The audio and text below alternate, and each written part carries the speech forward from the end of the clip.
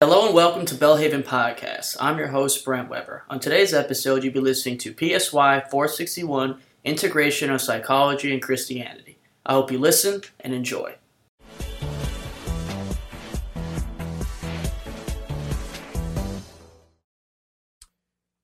Hi, this is Unit 2. Today we're going to be talking about Part 2 of Christian Worldview. And so we're going to talk about the impact of sin. We're going to talk about a work in progress, sanctification, glorification, and review some relevant scriptures. Actually, one of the things we're going to start with first, and we're going to jump right into that. So Genesis 3 is such a foundational passage when we start to understand how his sin impacted man. And so we want to start by just kind of examining that story a little bit. It's a story that if you've grown up in church, you've heard your whole life. Adam and Eve ate the fruit that God said not to eat. And we see how Satan planted seeds of doubt. Did God really say? How he's manipulating and twisting God's word. It leads to this mistrust in God. And its result is a mistrust in God's goodness. Because now it seems like God's withholding something from them.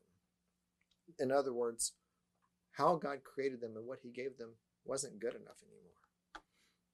And so after they eat the fruit, their eyes are opened. And the moment they eat the fruit and their eyes are opened, the first thing they do is hide. Everything's changed.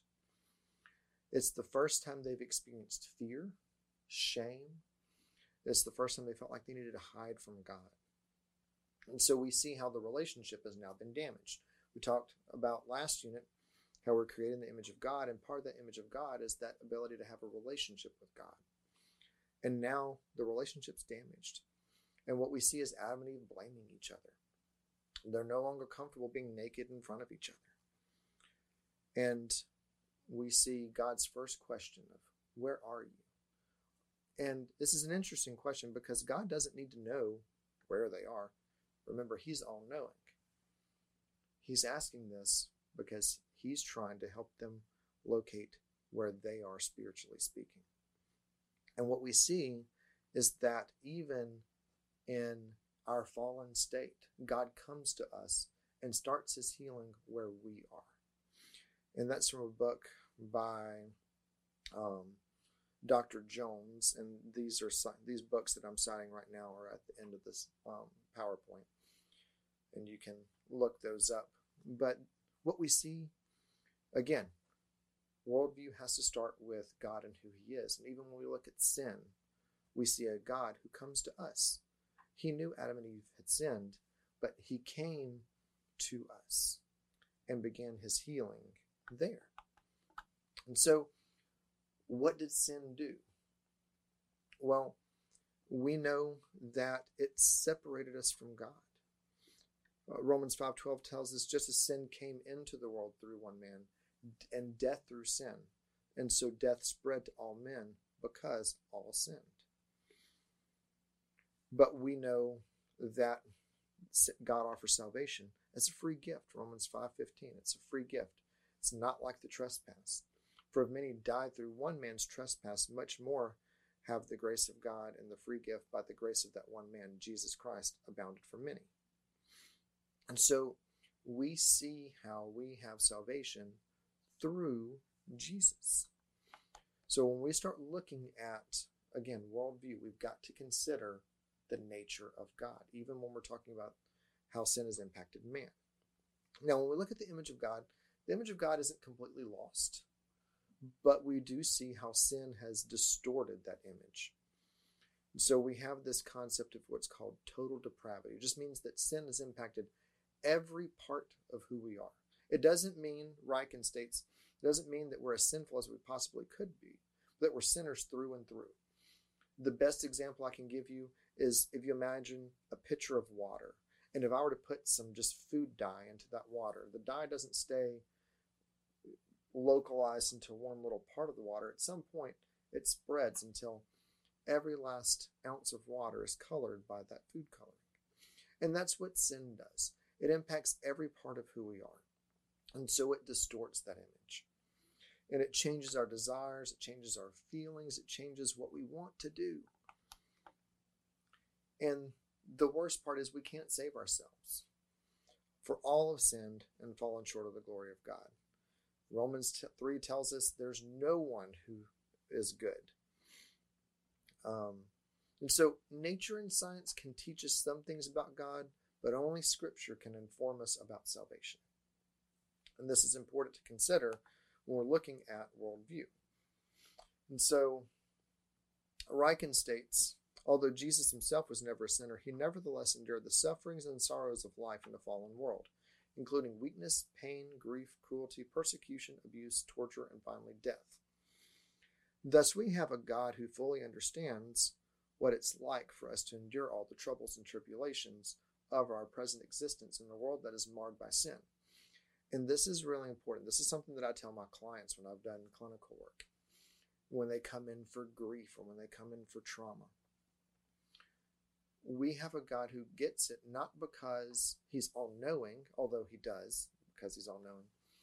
We get it because God gets it because Jesus was fully human and fully God, and he experienced the same things we experience. And so Jesus knows what it's like to lose, and he knows what it's like to die, to be persecuted, to be tortured. He knows what it's like to grieve. And so we have a God who gets it because he's experienced it.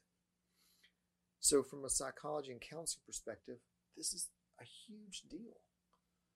God gets our pain because he's experienced it. And this is the God that we get to point our clients back to. When we're talking about the impact of sin, again, we want to point people back to the nature of God and who he is. And he's the God who came down to Adam and Eve, who said, "Where are you?" and began his healing. He gave them clothing. He said, "You will surely die." And they did eventually die. God didn't lie about that. But he didn't strike them dead then. He gave them clothing.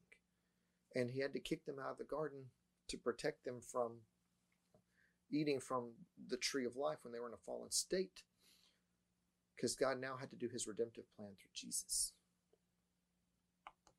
So because of that, now we get into chapter 5, a work in progress. We can't earn our salvation. It's by faith alone. Our good works come through our faith in Christ. But our good works don't save us. We can't earn our salvation. As we're united to Christ, we find God's solution for all the problems of our sin.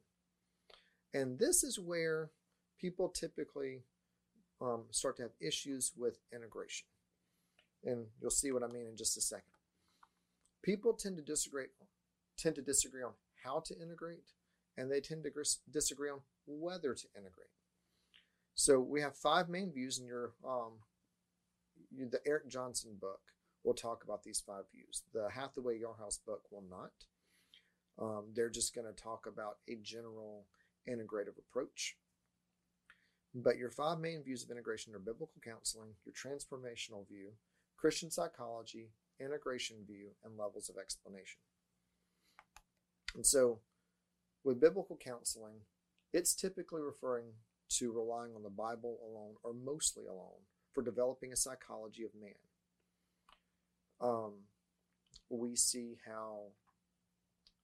They see how Scripture is addressing some of the deepest needs of man, and how if we want to really heal a person, we need to point them back to the God who heals.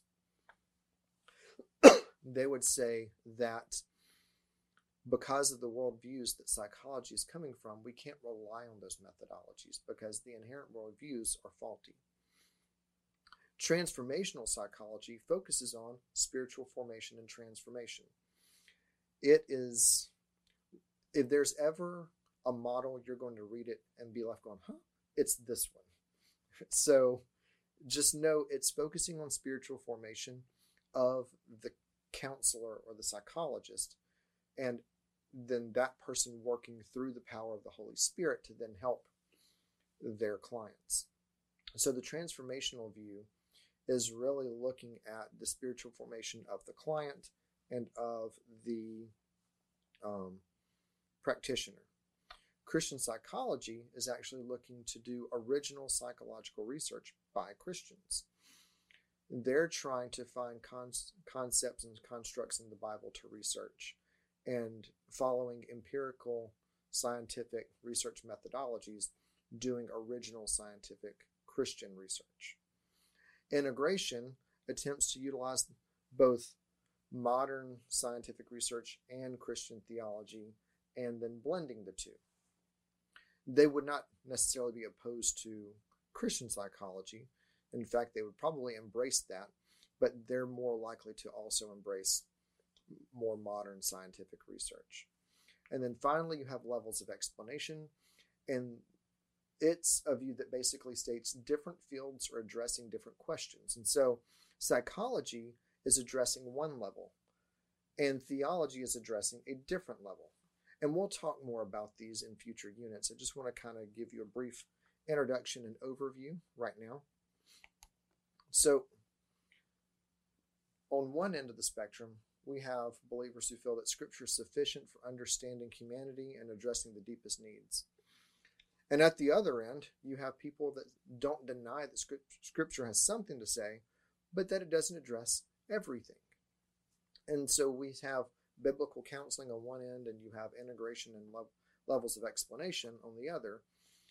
And this is why we go back 2 slides when I say people disagree on how to integrate and on whether to integrate. Because biblical counseling and levels of explanation don't even feel like we should integrate at all.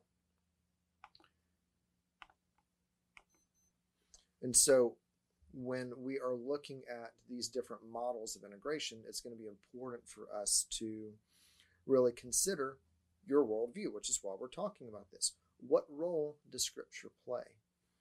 What role does the Bible have in formulating a full psychology of man and addressing every psychological problem? How much should we then rely on science? Should we rely on science at all? Or should we be doing original research? Again, all this gets back to worldview. So this is not just to live for salvation. We're supposed to live to glorify God. We're supposed to reflect God's image. And we are supposed to live our lives in a way that glorifies God. And this includes into integration. I like this quote. It's quoted on page 83, but John Calvin states that Christians can still use truth that comes from an unbeliever, since all truth belongs to God. Kind of reiterating that point of all truth is God's truth. And so art, science, and academics belong under God's common grace. And we see God's grace in every culture. And so what we're trying to do is find God's truth and test that to make sure that we understand it. We want to understand God's world, wherever that is. So we also have to understand the active role of the Holy Spirit in our lives. This is what we call sanctification. It's just your big word for becoming more and more like Christ, becoming more holy. It's God's active working in our lives to make us more like Him. And so the Holy Spirit has been actively working in our clients' lives. So from a worldview perspective, if we believe that God is the creator of everything, we believe that He's intimately involved in every last detail, then we also have to believe that the Holy Spirit has been working in that person's life to bring them into our counseling office. And it's true. I can't tell you how many times I've worked with clients who had put off and put off and put off going to see a counselor for years. They've lived with depression, or they've lived with anxiety, they live with grief that they just couldn't move past. But then finally they could. And it was at that perfect moment. And I really believe the Holy Spirit just was chipping away at them and just working slowly, getting them ready to come into my office so that then I could begin working with them from a Christian perspective. It's also important to see that we need God throughout the process of helping, not just getting our clients in, but in the session after our clients leave. And we have to remember that only God changes people. Counselors we're not the changers. God is the changer. God uses us to help change people, but any change that happens is because of God.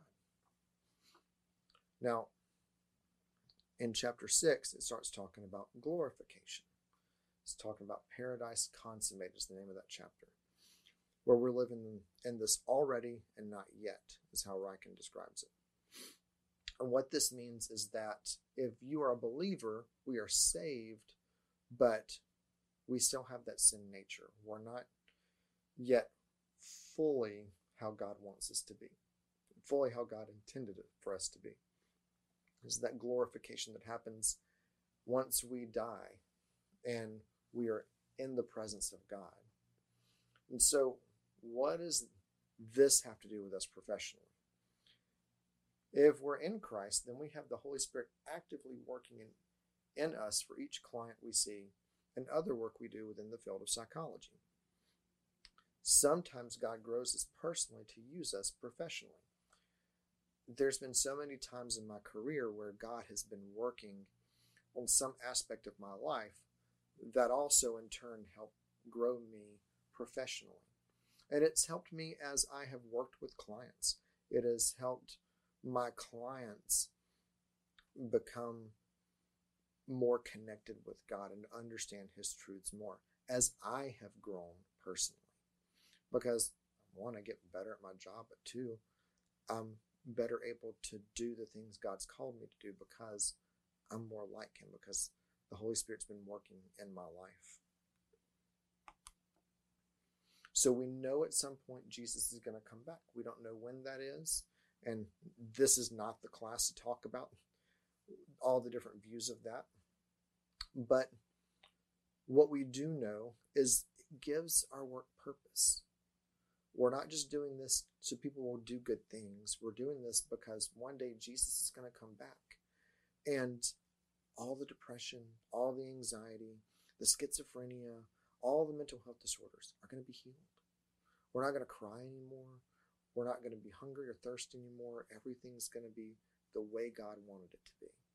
And so our work has purpose now. And this is the really big important point to get with glorification, is that our personal and professional growth is needed to glorify God, because now our actions have eternal significance. Now it's not just for us, but we're doing it for our clients who may also need that. And so God is always working towards redemption, and He uses us sometimes as vessels to bring about that change. So we know everything's going to be healed when God returns. But we also know community is going to continue to exist. So we're trying to advance God's kingdom by healing hurting people. We want to point people back to Christ, who is the healer. So just remember, science doesn't lead us to salvation. It just helps us understand God's creation more, how it works, and to some degree, how it's broken. And so, just a quick recap. We talked about some of the biblical foundations from Genesis 3 to show how sins impacted the world. Remember, we talked about how God came down to man after the fall of man, after they ate the fruit, and began His healing process, and then started Jesus' redemption story. We talked about the impact of total depravity and how that's impacted man and what that means for psychology. We have discussed how Jesus' work on the cross is the only way for salvation, is the only way for true healing of our sin. We also did a brief overview of the 5 models of integration. Again, we're going to talk about those models over the next 5 units and get more specific with them and get a little bit more of an overview with them. And we talked about how the Holy Spirit works in our lives. We talked about how His importance is vital for the practice of psychology from a Christian perspective, no matter what view of integration that you come to. And we reviewed how God is making all things new. He He is trying to redeem his people. So what's next? Make sure you're reading. Please read the books. I cannot possibly cover everything in these lectures. It's so important that you keep up with your reading. Make sure that you're completing your writing assignments. You've got your first worldview paper and your second worldview paper. And I know it's a lot, but I believe in you. I know you can do it. Make sure you do the discussion questions this week. There is no quiz, so that's good. That should help you focus more on your worldview paper.